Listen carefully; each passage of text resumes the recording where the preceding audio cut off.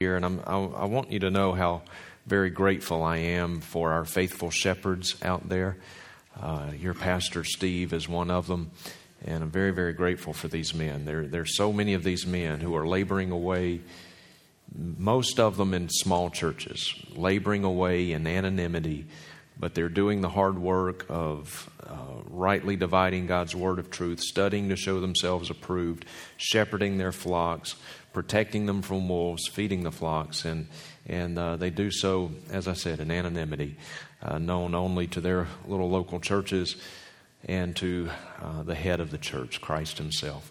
But I'm very grateful for these men, and you're very grateful to have Steve as your pastor. So, Steve, brother, thank you for this opportunity. Let's go to the Lord in a word of prayer, and we'll begin. Father, we thank you for this time, and we pray that as we open our mouths now, that you would fill it with your word.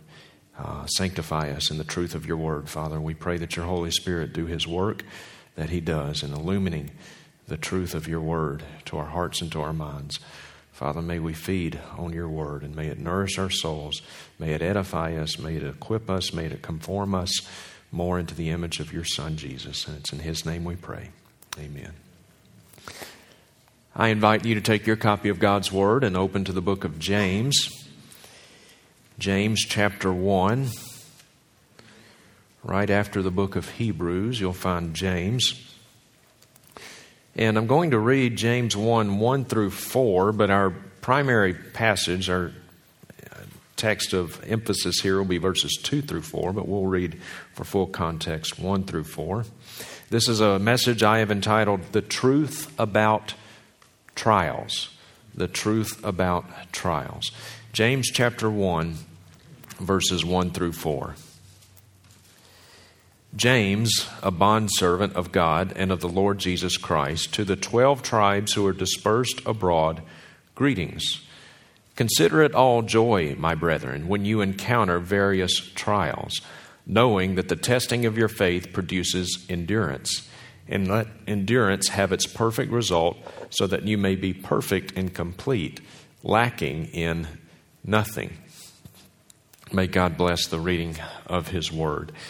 Now, this book of James was written, of course, by James. Well, there's a few different James in the New Testament, but the author of this book is James, the half-brother of Jesus.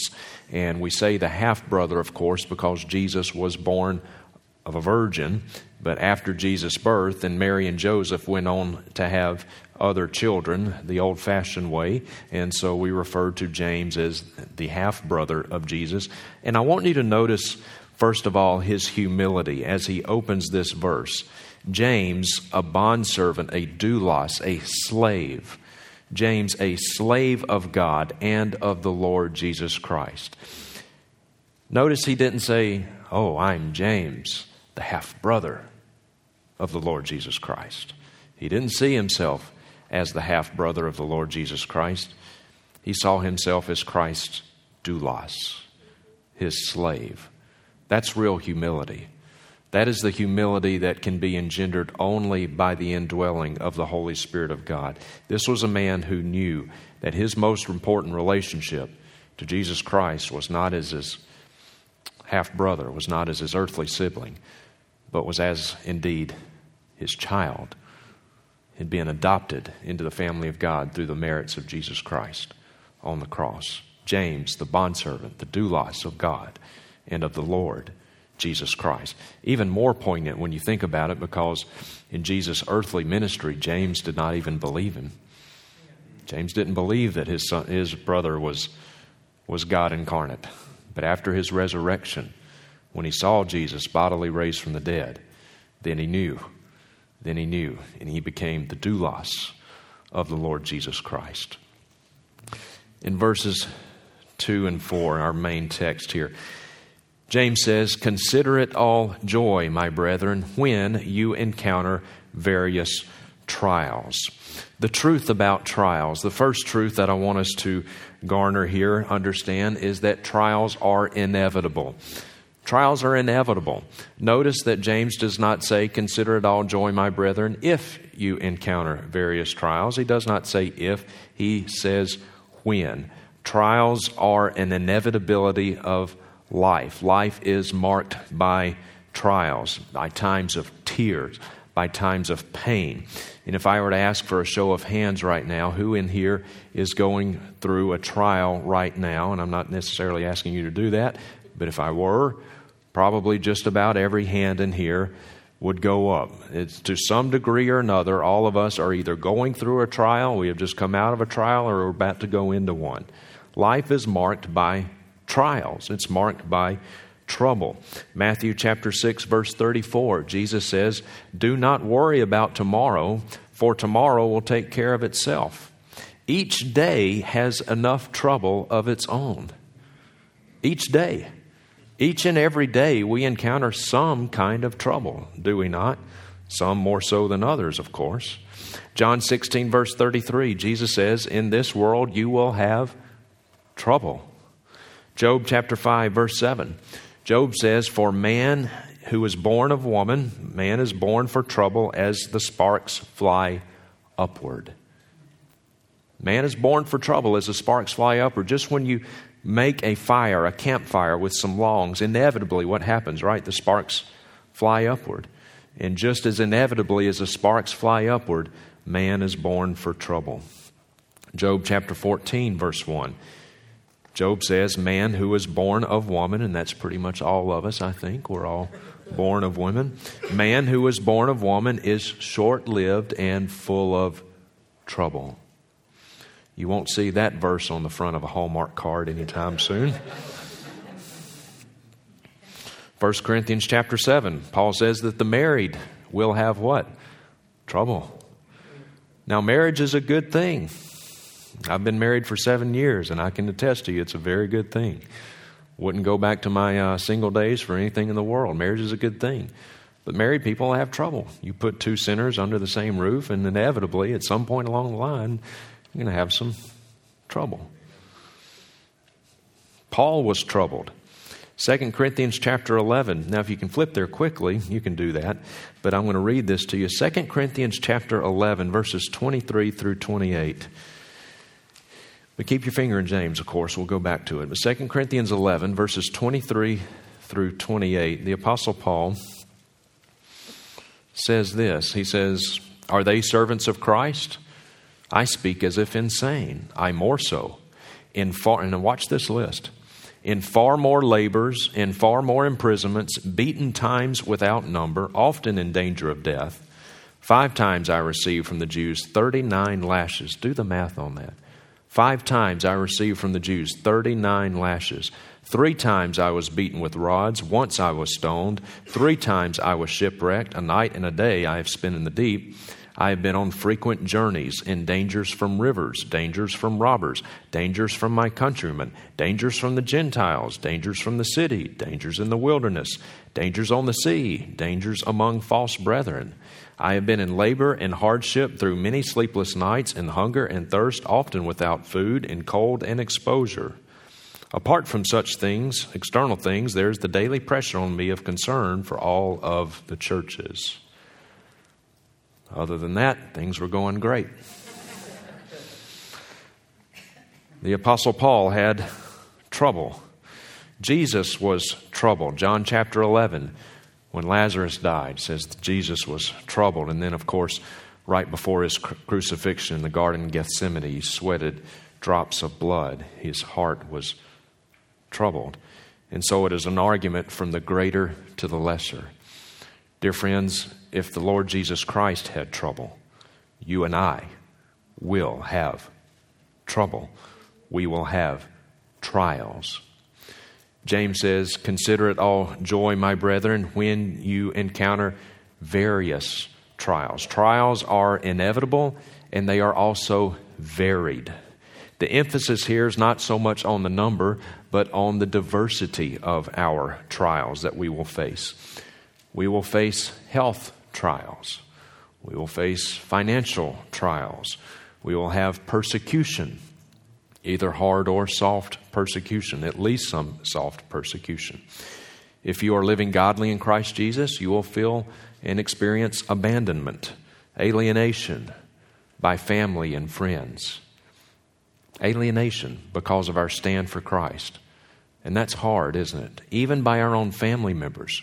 Jesus says, I did not come to bring peace, but a sword. He said, your enemies will be members of your own household. If you take a stand for Christ Jesus, if you live godly in the Lord Jesus Christ, chances are even members of your own family will turn against you. Your enemies will be members of your own household. Now we read that and we think, oh, well, that's just for somebody else.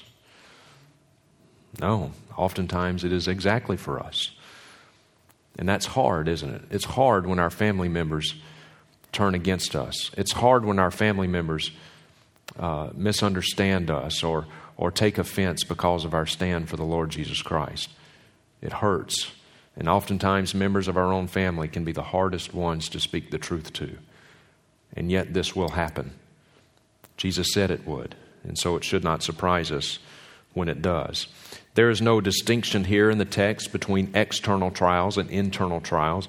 In other words, external trials, trials of health, trials of finances, trials even of persecution, as opposed to internal trials, struggles within our own heart. But what happens more often than not, these external trials eventually become what? Internal trials. A lot of different kinds of trials, the variety of trials. They are inevitable, and they are many, and they are varied. So, what is the meaning of trials? What's the meaning of these trials?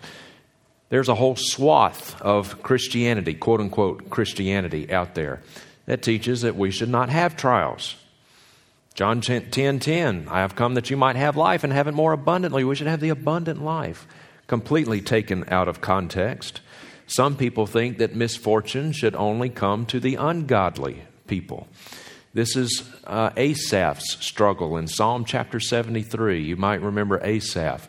And he said that he saw the prosperity of the wicked. He saw godly people suffering, and he saw wicked people prospering. And he struggled with that. In fact, he said, my feet came close to stumbling over this. Why would he see godly people suffer and wicked people prosper? That's the thought of many people today, that if you're godly, you should not suffer. Only the wicked should suffer, right? No. The age-old question, why does God allow bad things to happen to good people, is the wrong question. Dear friends, there are no good people. There is none righteous, no, not one. Romans chapter 3, there is none who understands. There is none who seeks after God. We are all bad people. We are all lawbreakers. We have all sinned against a thrice holy God. The question is not, why does God allow bad things to happen to good people? The real question is, why does God cause good things to happen to bad people? If God were to strike from me everything that I have, take away from me everything that I've got, take away my wife from me, take away my health from me, take every penny that I have, and leave me lying in a ditch, cold and naked, to die a slow and painful death, and then send me straight to hell, God would have done me no wrong. He would have done me no wrong. It is not why does God allow bad things to happen to good people? How is it that God can cause good things to happen to bad people? We underestimate our own sinfulness, our own depravity. Some people think that adversity means that God is displeased with us. If something bad happens to you, you've done something wrong. You've got some sin in your life. You've got a lack of faith. You've done something wrong, and that's why God is getting you. God is punishing you. Well, that wasn't the case with Job, was it? He was upright, righteous, blameless. Doesn't mean he was sinless. But he had done nothing really deserving of all of these calamities that fell upon him, and yet God allowed Satan to strike from Job everything that he had. He was an upright man.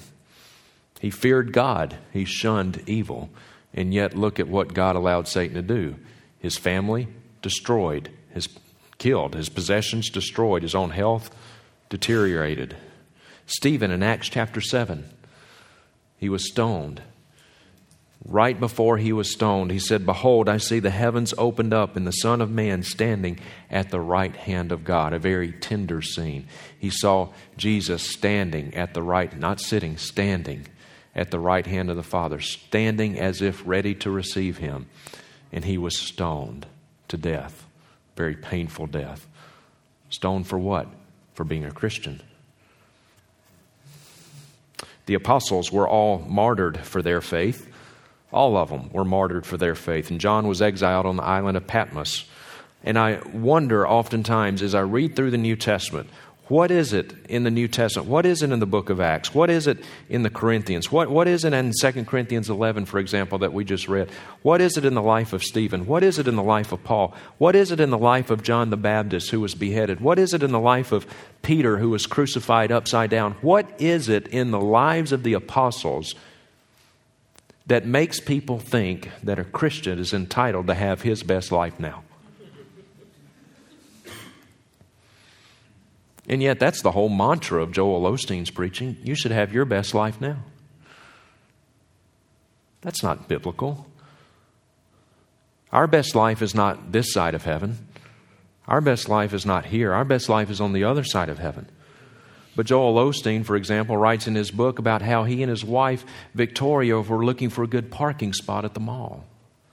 But all the good parking spots were taken, but they kept believing God for a good parking spot.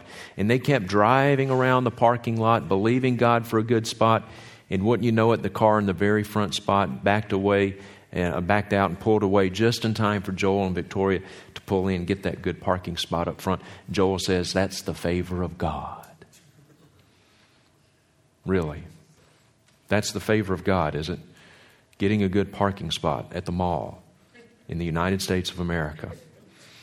Tell that to our brothers and sisters in Christ in Iran, in Syria, North Korea.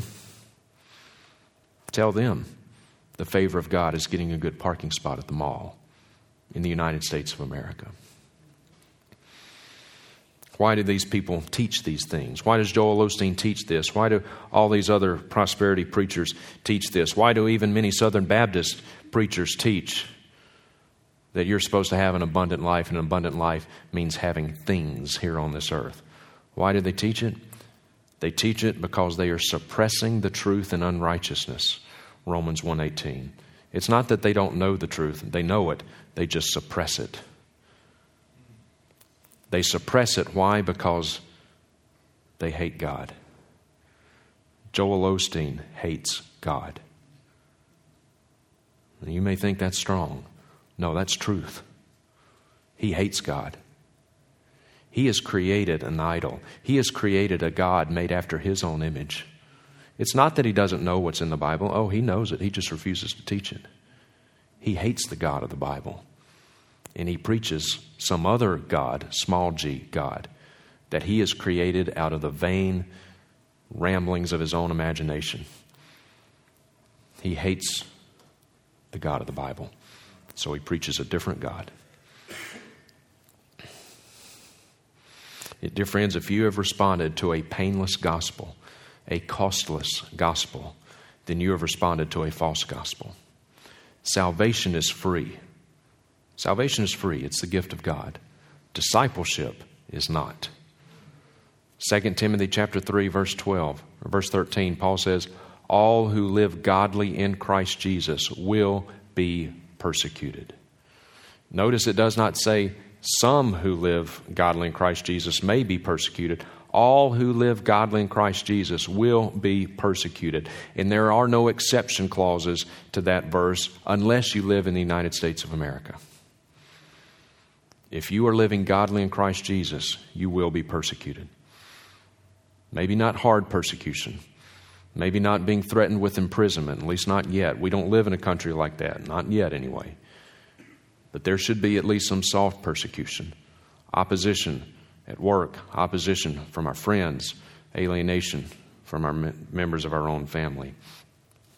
There was a missionary in India named Amy Carmichael. She did mission work in India about 100 years ago, a little less than 100 years ago. Amy Carmichael wrote a poem entitled, Hast Thou No Scar? I'll read this to you. Hast thou no scar? Hast thou no scar? No hidden scar on foot or side or hand? I hear thee sung as mighty in the land. In other words, I hear your name lauded by people. I hear thee sung as mighty in the land. I hear them hail thy bright ascendant star. Hast thou no scar? Hast thou no wound? Yet I was wounded by the archers, spent, leaned me against the tree to die, and rent. By ravening beasts that compassed me, I swooned. Hast thou no wound? No wound, no scar. Yet as the master shall the servant be. And pierced are the feet that leadeth me, but thine are whole. Can he have followed far?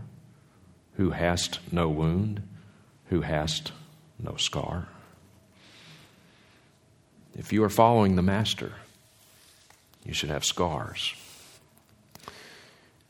James says, consider it all joy, my brethren, when you encounter various trials. Now, this word trials, pierosmos, it means trouble. It means something that breaks tranquility.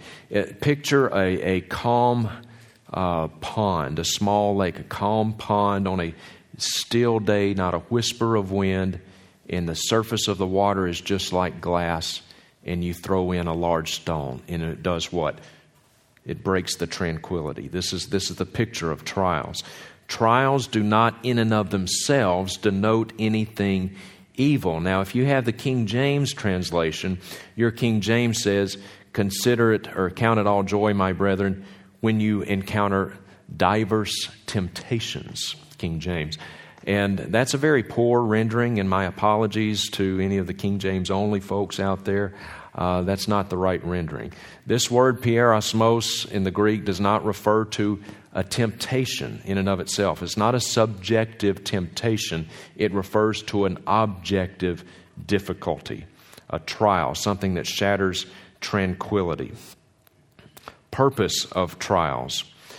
What are the purpose of trials in our lives? What purpose does God have for them? Number one, God designs trials to engender in us humility. Humility.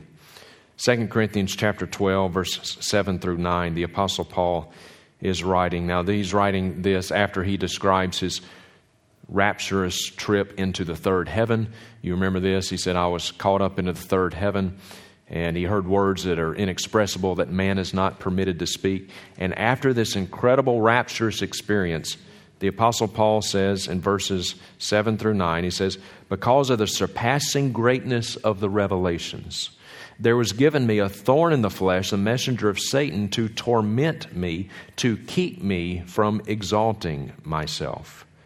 Concerning this thorn, I implored the Lord 3 times that it might depart from me. And he said to me, my grace is sufficient for you, for power is perfected in weakness. Paul had been caught up to the third heaven. An incredible rapturous experience of which we know no details. And the temptation was there to boast in that. To boast, I've been to the third heaven. So to keep him from exalting himself, God sent this thorn, this scallops, it literally means stake. Thorn's kind of weak. It should be not a thorn in the flesh, but a stake in the flesh. What was it? I believe it was opposition from false teachers, false brethren, those who are persecuting him, those who are calling into question his own apostolic authority. Paul said this was sent to him to keep him from exalting himself, to humble him. Trials engender in us humility. Dear friends, none of us is without pride. The Apostle Paul was not without pride. And this is the man who wrote roughly half of the New Testament. He was not without pride. And dear friends, you and I are not without pride. You and I are not without pride. As long as we live in this fallen world, in these fallen bodies, yes, we are new creatures in Christ. Yes, we are indwelt by the Holy Spirit of God. but we will never reach sinless perfection this side of heaven. And there is a seed of pride in each and every one of us, and we need to realize that. And I want to tell you this from a theological standpoint. There is nothing that you and I do with 100% pure motives. Nothing. Nothing. And I can tell you, as I sit up here and bring God's Word to you, now I tried to do Romans 8:13, put to death the deeds of the body, but I know theologically, and I know from what this book teaches, that I will never reach sinless perfection this side of heaven. And even as I sit up here and preach God's Word to you, I know that I'm not doing this with 100% pure motives. And so what does God do graciously for us to help us to put to death the deeds of the body, to help us to kill our pride? He gives us trials. He sends us trials to humble us so that we will not exalt ourselves. None of us does anything with 100% pure motives. So trials engender humility, number one. Also, number two, trials serve as conformation. Not confirmation, conformation. Conformation into the image of the Lord Jesus Christ. Romans chapter 8, verse 28.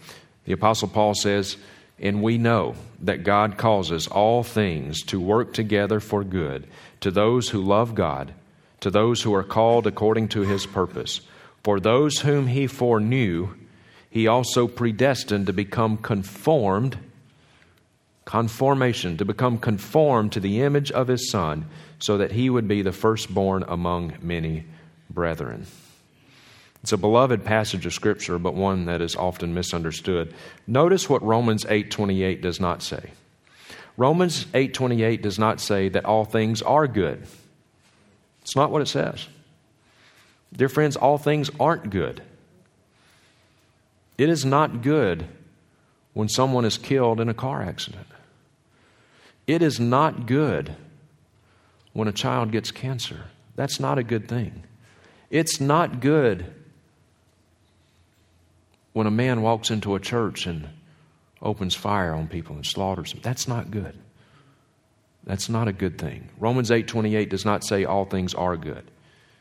It says that God causes all things to work together for the good. Everything's not good. But God, in His sovereign decree, causes all things to work together for the good, ultimately for His good purpose. Can we fully understand that this side of heaven? No. But we trust in our sovereign God. Psalm chapter 119, verse 71 says this. David says, "It is good for me that I was afflicted, that I might learn your statutes." It's good for me that I was afflicted, that I might learn your statutes. And David was not simply saying, "Oh, it's good that I twisted my ankle because it gives me some time to kick back in the lazy boy and catch up on my reading." It's good for me that I was afflicted, that I might learn your statutes. God often uses trials. He uses times of affliction. He uses times of persecution to teach us about Himself in an experiential way, to conform us more into the image of the Lord Jesus Christ. And it is often in times of trials. It is often in times of suffering. It is often in times of sickness. It is often in times of persecution that we become more and more conformed to the image of the Lord Jesus Christ. He suffered, we will suffer. And it is times of trials that serve to make us lean harder on Christ.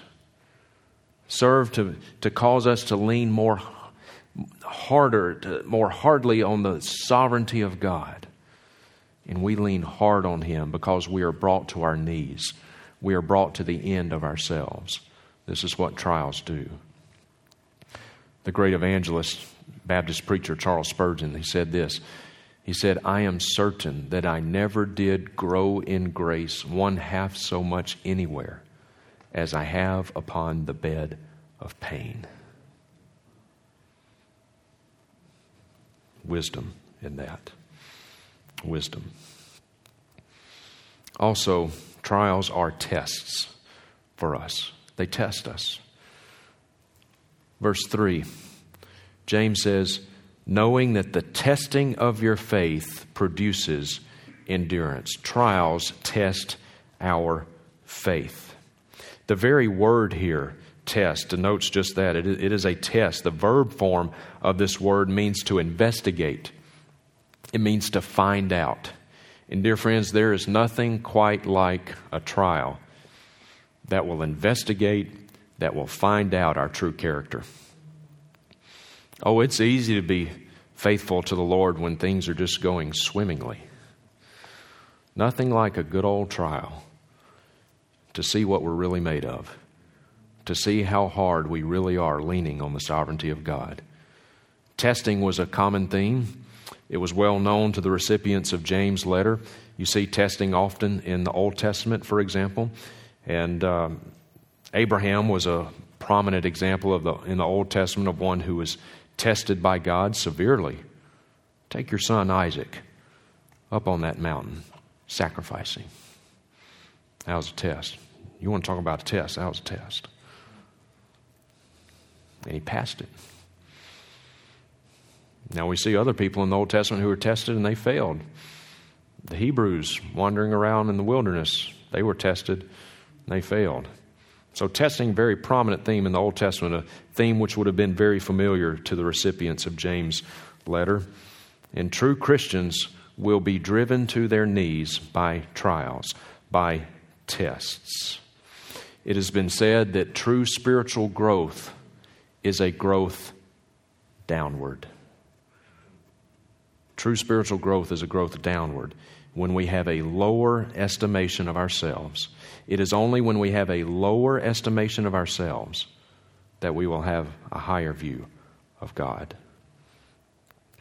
The fires of trials will also burn up false professions.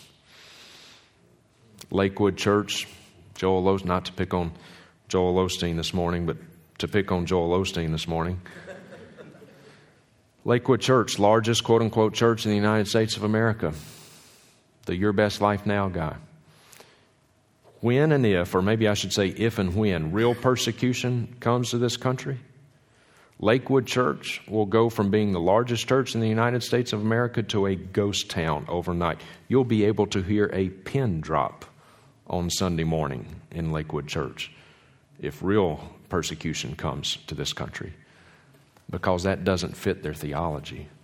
That doesn't fit what they're being taught. Nothing like a good trial to burn up false professions. Life has trials for anyone, lost or saved. The prosperity gospel promises people that things will get better. The Bible doesn't promise us that.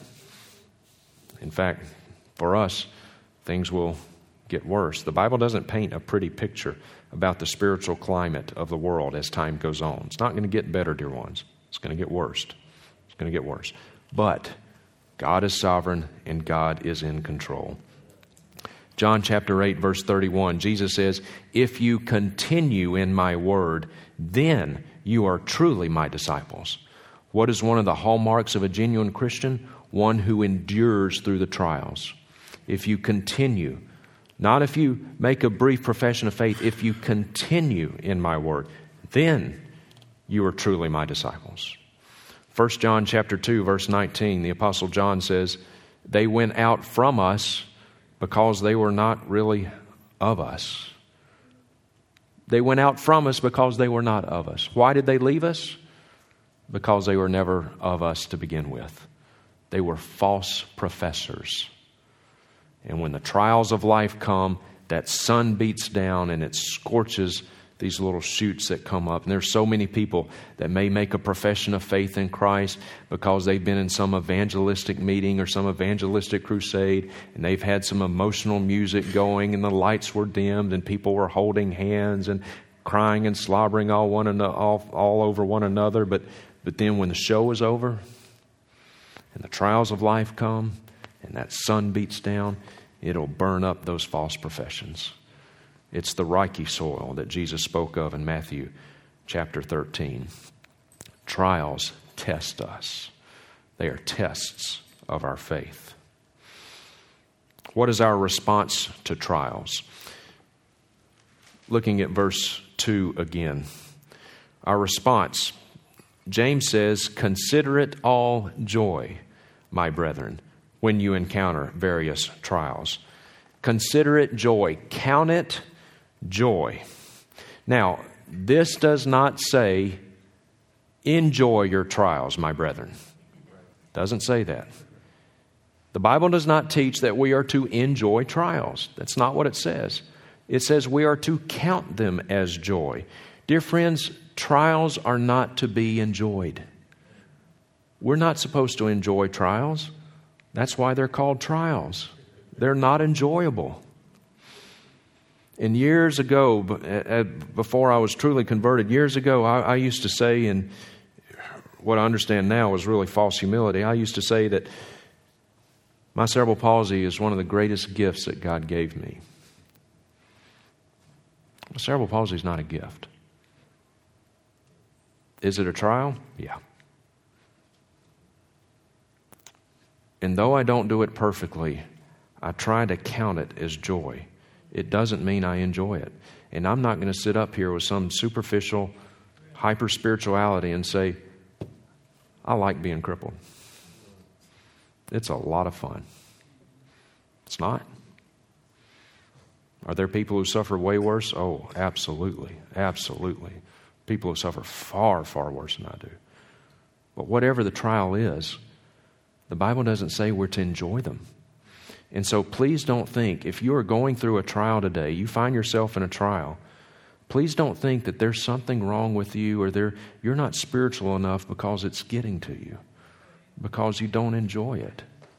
We're not supposed to enjoy them.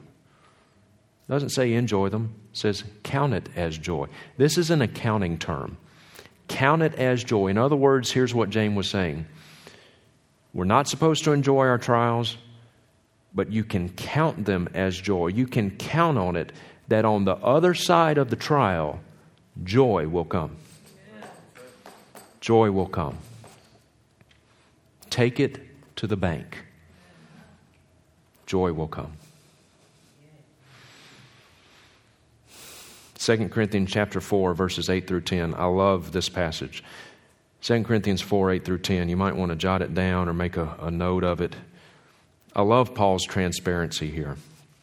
Now let's keep in mind, this is Paul. This is the man who was knocked off of his horse on the Damascus road. This is the man who was caught up into the third heaven.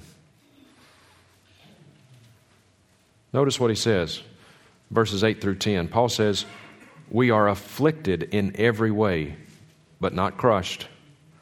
We are perplexed, but not despairing.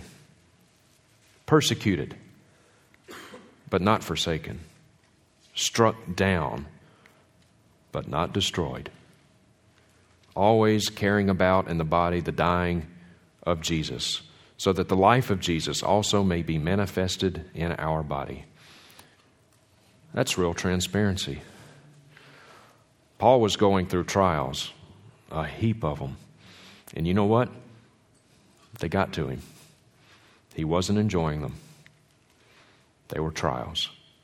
But notice that he did not break. We are afflicted, but we're not crushed. We are perplexed. He was confused by it. He didn't understand what was going on. We're perplexed. But we don't despair. Confused, yes. Lacking in understanding of what was going on, yes. But he didn't despair. He was persecuted, but he knew that in his persecution he was not forsaken. He was struck down, but not destroyed. It's just like Asaph. The parallel to this in the Old Testament would be Asaph in Psalm chapter 73, when Asaph said his feet were to the point of stumbling. He almost stumbled. The Apostle Paul, when trials came his way, he wavered. He almost stumbled, but he didn't. He almost got to the point he wanted to throw in the towel, but he didn't. John the Baptist did the same thing, didn't he? When he was arrested. This is the man who baptized Christ. And he was arrested, soon to be beheaded. And so he sent word from his jail cell. And when you think jail cell, don't think of the, nice facilities we have today. He sent word from his jail cell through his disciples. He said, go and find Jesus and ask him this question. Are you the Messiah? Or should we be looking for someone else? And so they went to Christ with this question. And what did Jesus say? Are you kidding me? Seriously, did John the Baptist really ask you to ask me that question? No man born of woman is greater than John the Baptist. He wavered, but he didn't fall. Sometimes God will allow trials in our life so severe that it feels like we're going to fall, and we're going to be like Asaph, we're going to be like Paul, we're going to be like John the Baptist, and God may get us, He may allow us to get right up to the edge, and we peer down into the abyss. But God's going to save us. He's going to keep our feet from stumbling. His arm is strong. Those whom He saves, He sanctifies. Those whom He saves, He seals.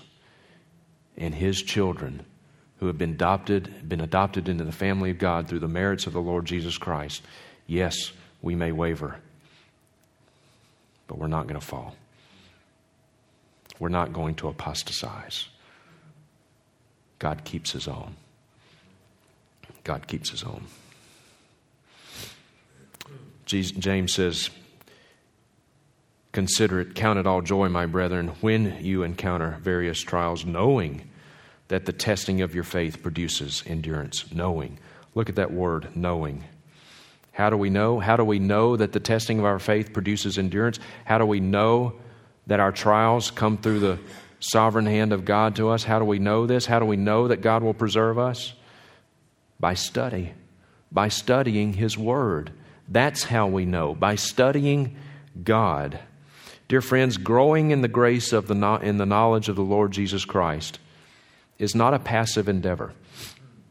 We don't grow in the grace and knowledge of the Lord Jesus Christ by osmosis. You can't just put your Bible under your pillow at night and go to sleep and wake up with a head full of knowledge. You can't just sit back and say, Lord, help me to understand you, and do nothing. What does the Bible say? We are to study to show ourselves approved unto God. Study. You cannot expect to grow in the grace and knowledge of the Lord Jesus Christ apart from reading and studying and obeying this book. There are no shortcuts.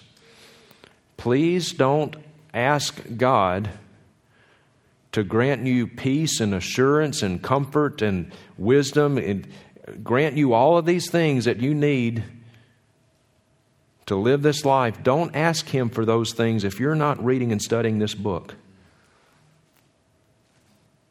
Now, if you are reading and studying this book, yes, you do pray for those things. And the Holy Spirit of God will illumine the meaning of this book to your hearts and to your minds. And it is only by studying this book that we can come to know God. And when our knowledge of God is deepened, our love for God will be deepened. But it's not some automatic thing. You don't hook up to God's iCloud and put in your password and God's just going to shoot down some information to you. Study. And yet the vast majority of Christians don't do that. Professing Christians don't do that. They may show up here on Sunday morning, bring their Bibles. Chances are the next time they'll pick up their Bibles back up, be the next Sunday. Don't expect to be able to go through trials in the way in which God wants you to go through them if you're not reading and studying this book. Study to show yourself approved unto God. Study the attributes of God. If you've never done a study on the attributes of God, the perfections of God, if you've never done a study on that, may I joyfully encourage you to do that. If you've never studied His omniscience, His goodness, His faithfulness, His wrath, His mercy, His holiness, His justice, His righteousness, His immutability, that God does not change. If you've never done a study on the attributes of God, please do yourself a favor. Do yourself a favor and do a study on the attributes of God. There's a couple of good books out there. one by a man named Stephen Charnock, Charnock. Stephen Charnock's book is about that thick. It's a big book. If you want something a little bit more digestible, A.W. Pink, like the color pink, has a good book on the attributes of God. Pink will tell you what time it is. Charnock will tell you how to make the watch. But they're both good reasons. Get both of them. If you've never done a study on the attributes of God, do yourself a favor. Do a good study on the attributes of God. You cannot trust someone who you do not know. And the more we know God, the more we trust Him. Do yourself a favor. Study the attributes of God.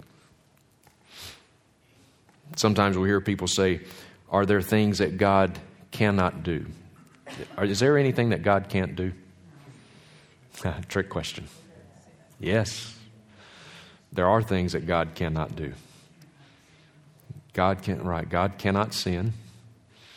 God cannot deny Himself. God cannot, not that He will not, He cannot act towards us in any way that is outside of His character and His nature. In everything that He does for us, every interaction He has, everything that He does in our life is in 100% congruence with His character and His nature. And when we know God's character, when we know His nature, we can trust Him knowing that no matter what it is that comes our way, no matter how bad the report may be from the doctor, no matter how bad the situation may be in our families, no matter how dire the financial straits may be, no matter if we've lost our job or the bank's about to foreclose, or no matter what it is, God not only will not, He cannot act towards us in any way that is outside of His character and His nature. Spurgeon said, "The sovereignty of God is the pillow on which I lay my head at night." Study the attributes of God and rest in His sovereignty, rest in His goodness. 1 Peter chapter 5, 6 through 7. The Apostle Peter says there, he says this, "Therefore humble yourselves under the mighty hand of God, that He may exalt you at the proper time." Humble yourselves under His mighty hand, that He may exalt you at the proper time. And look at what he says, "Casting all your anxiety upon Him, because He cares for you." What a wonderful promise. We can cast all of our anxiety, all of our cares upon Him, all of our concerns. We cast them upon Him. Why? Because He cares for you. Do you know what this literally says in the Greek? How the Greek literally is worded? This is what it says in the Greek. We can cast all of our anxieties upon Him because it matters to Him about you.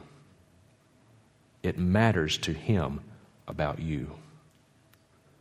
That is an awesome thought. The Alpha and Omega, the one who spoke the universe into existence. It matters to Him about you. The one who is keeping every atom and every molecule in its proper place. He upholds all things by the word of His power. It matters to Him about you.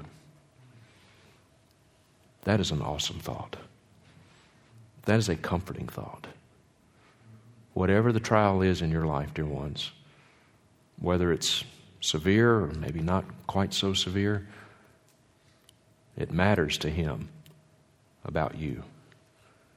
You are engraved on the palm of His hand. Trials produce endurance. Consider it all joy, my brethren, when you encounter various trials, knowing by study, knowing that the testing of your faith produces what? Endurance. Trials produce endurance. The word here for endurance is hupomene. And hupomene does not refer to bringing someone out of a trial. It refers to them enduring underneath the trial, enduring through the trial, more literally underneath the trial. The testing of our faith, these trials produce endurance. God, by the indwelling of His Holy Spirit, will help, but will not necessarily remove us out of the trial. He will enable us to endure underneath the trial. I can remember growing up, Southern Baptist, every Wednesday night we'd have prayer meeting. Go to prayer meeting and we'd have a little meal that usually wasn't too good, but we'd have this little meal, and then after we eat, we have prayer meeting. And we would always ask for prayer requests. And you go to Wednesday night prayer meeting or whatever it is, and what are 99.9% of the prayer requests about? Somebody's sick. Somebody's in the hospital. Somebody's having surgery. 99.9% of them, somebody's sick. Pray for them. And oftentimes the prayers were for healing. Take that sickness away. I am not against praying for a sick person to be healed. I'm not against that. Don't hear me wrong. I'm not against that. And I do that from time to time. But maybe sometimes we should spend a little bit more time, rather than praying for a sickness to be removed, spend a little bit more time praying for things like this. Lord, I pray that your will would be done, whatever that is. And in the midst of this trial, in the midst of this persecution, in the midst of this sickness, help me to be found faithful. Give me the strength to endure through the trial, to endure underneath the trial. Help me to lean hard on you. Teach me your statutes. Help me to understand that it is good that I am afflicted, that I might learn your statutes. And help me to carry your name well. Help me to carry your name well through this trial, so that Christ will be honored. Christ will be glorified through the trial. Conform me into the image of your Son, Jesus Christ, using this trial. Maybe we should spend a little bit more time praying for things like that, rather than just take it away. Now let's look at the fruit of trial. The fruit of trials produce endurance. And also, James says, and let endurance, and that is the mark of a believer. Again, we endure through these trials. We endure to the end. It's the hallmark of regeneration. And let endurance have its perfect result, so that you may be perfect and complete, lacking in nothing. So trials produce perfection. Is this sinless perfection? No, that's not what it is. It is not sinless perfection. Dear friends, salvation is not perfection, it's direction. Which direction is your life going? Those who would teach that if you are a Christian, you can attain a state of sinless perfection. You can get to the point, you can become so mature that you never sin. You never sin. Sinless perfection, that is someone who does not understand human depravity. That is someone who does not understand total inability. That is someone who does not understand the gospel. That is someone who does not understand progressive sanctification. A Christian can and does stumble into sin, but a Christian does not swim in sin. A Christian does not enjoy it, does not look for opportunity to sin. This is not sinless perfection. Rather, it is this, that God in Jesus Christ has equipped us with everything we need to face these trials. We are fully equipped unto every good work through this book, through the indwelling of the Holy Spirit of God. Think about that, dear friends. If you are here this morning and you are in union with the Lord Jesus, the Bible says you have become a partaker of the divine nature. It doesn't mean you're divine. It doesn't mean you're God. You're a partaker of the divine nature in that the Holy Spirit of God, the third person of the triune Godhead, indwells you. You have His complete, inerrant, infallible, all-sufficient Word, the complete revelation of Himself. You have His Word, you have the Bible. You are indwelt by His Holy Spirit, who illumines the meaning of this text. you're thoroughly equipped. You have everything you need to face any trial, no matter what it is. You have His Word. You are indwelt by His Holy Spirit. You have the fellowship with the brethren. You must be a part of a church. A true Christian will want to have fellowship with other believers. Thoroughly equipped. We have everything that we need. 1 Peter chapter 1, verses 6 through 7. 1 Peter 1, 6 through 7 says this, "In this you greatly rejoice. In this you greatly rejoice, even though now for a little while, if necessary, you have been distressed by various trials, so that the proof of your faith, being more precious than gold, which is perishable, even though tested by fire, may be found to result in the praise and glory and honor at the revelation of Jesus Christ." To result in the praise and the glory and the honor at the revelation of the Lord Jesus Christ. Why does God permit trials? To engender humility, to conform us into the image of His Son Jesus Christ, to produce endurance, and ultimately they result to the praise of the glory of His grace. Sometimes God is most glorified in us when we suffer, when we are persecuted, when we're going through trials. And everything that God does, ultimately everything that He does, is for His glory. Did you know even your salvation? We often think of Jesus died on the cross for us. He did. He died on the cross on our behalf. He bore the wrath of God so that you and I would not have to. But ultimately, Jesus died for God. And there's that song out there, when He was on the cross, I was on His mind. No, no, no. When He was on the cross, the glory of God was on His mind. And it is our privilege to be partakers of the merits of His work on the cross. It is our privilege to be adopted into the family of God through what Christ did for us on the cross. But even our own salvation, ultimately, yes, we are the beneficiaries of it, but ultimately, it's to the praise of the glory of His grace. To the praise of the glory of His grace. Philippians chapter 1, verse 29 says this. Paul says in Philippians 1, 29, he says, "For to you it has been granted for Christ's sake." It's been granted for whose sake? Your sake?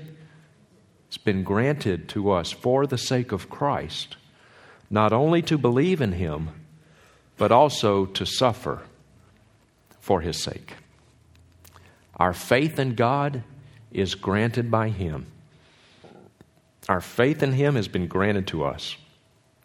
Not only has our faith been granted, it has also been granted to us. It is a privilege for us to suffer for the glory of God. Praise be His name. Praise be His name. And I want to close just with the gospel.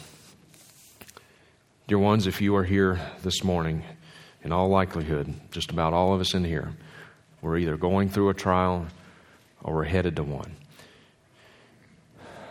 And I never want to take it for granted that everybody in here, everybody in any church is in union with the Lord Jesus Christ. Has there been a time in your life when you've been convicted by God's Holy Spirit that you are a sinner, that you have broken God's laws? We are all sinners. We have all fallen short of the glory of God. And if we break even one of God's laws, it is though we have broken them all, says James. And because we have sinned against a holy, holy, holy God, the God who is eternal, the punishment of that sin is also eternal. And all of us deserve His wrath. You deserve it, I deserve it. But God has made a way of escape. He sent His Son, Jesus Christ, to this earth. And Jesus lived a perfect life, never broke any of God's laws. His life was completely pleasing to God the Father. He was the Lamb without blemish. And Jesus' life was not taken from Him. Jesus willingly gave His life. He laid His life down willingly on the cross, and He bore the wrath of God. He bore the punishment of your sins on Himself. He satisfied God's wrath. God's wrath was poured out on the sinless, blemishless Lamb of God. And Jesus satisfied that perfect wrath with His perfect sacrifice. Died physically, and 3 days later, raised from the dead, proved Himself to be who He said He was, God in human flesh. And the only way to have that new life in Christ is to turn from sins, repent from sins, and place your trust in His finished work on the cross. You cannot save yourself. Our works are as filthy rags before a holy God. Abandon your works. Abandon your self-righteousness. Come to the end of yourself and throw yourself on the mercies of the Lord Jesus. Jesus says, "The one who comes to me, I will in no wise cast out." If you are convicted of your sin, you know you're a sinner, and you're not certain where you are with the Lord Jesus Christ, come to the end of yourself. Abandon your good works. Trust in Him. Ask Him to forgive you of your sins. Ask Him to grant you repentance. And if you come in true sorrow over your sin, He will cause you to be born again. He will make you alive in Christ. You'll pass from death to life. And you can know that no matter how hard this life is, no matter how severe the trials, they are temporary. This life is short. Eternity is forever. Let's close in a word of prayer. Our Father, we do thank You for Your sufficient word. Lord, we understand from Your word that man's life is short. It is full of trouble, and these trials are hard. But we understand that Your grace is sufficient. We understand that we can cast our cares upon You because it matters to You about us. Father, I pray as Your gospel has been presented, I pray that Your Holy Spirit do the work that only He does. Convict of sin, righteousness, repentance. Grant repentance, Lord. Call Your sheep to Yourself, all for the glory of our King Jesus. And it's in His name we pray. Amen.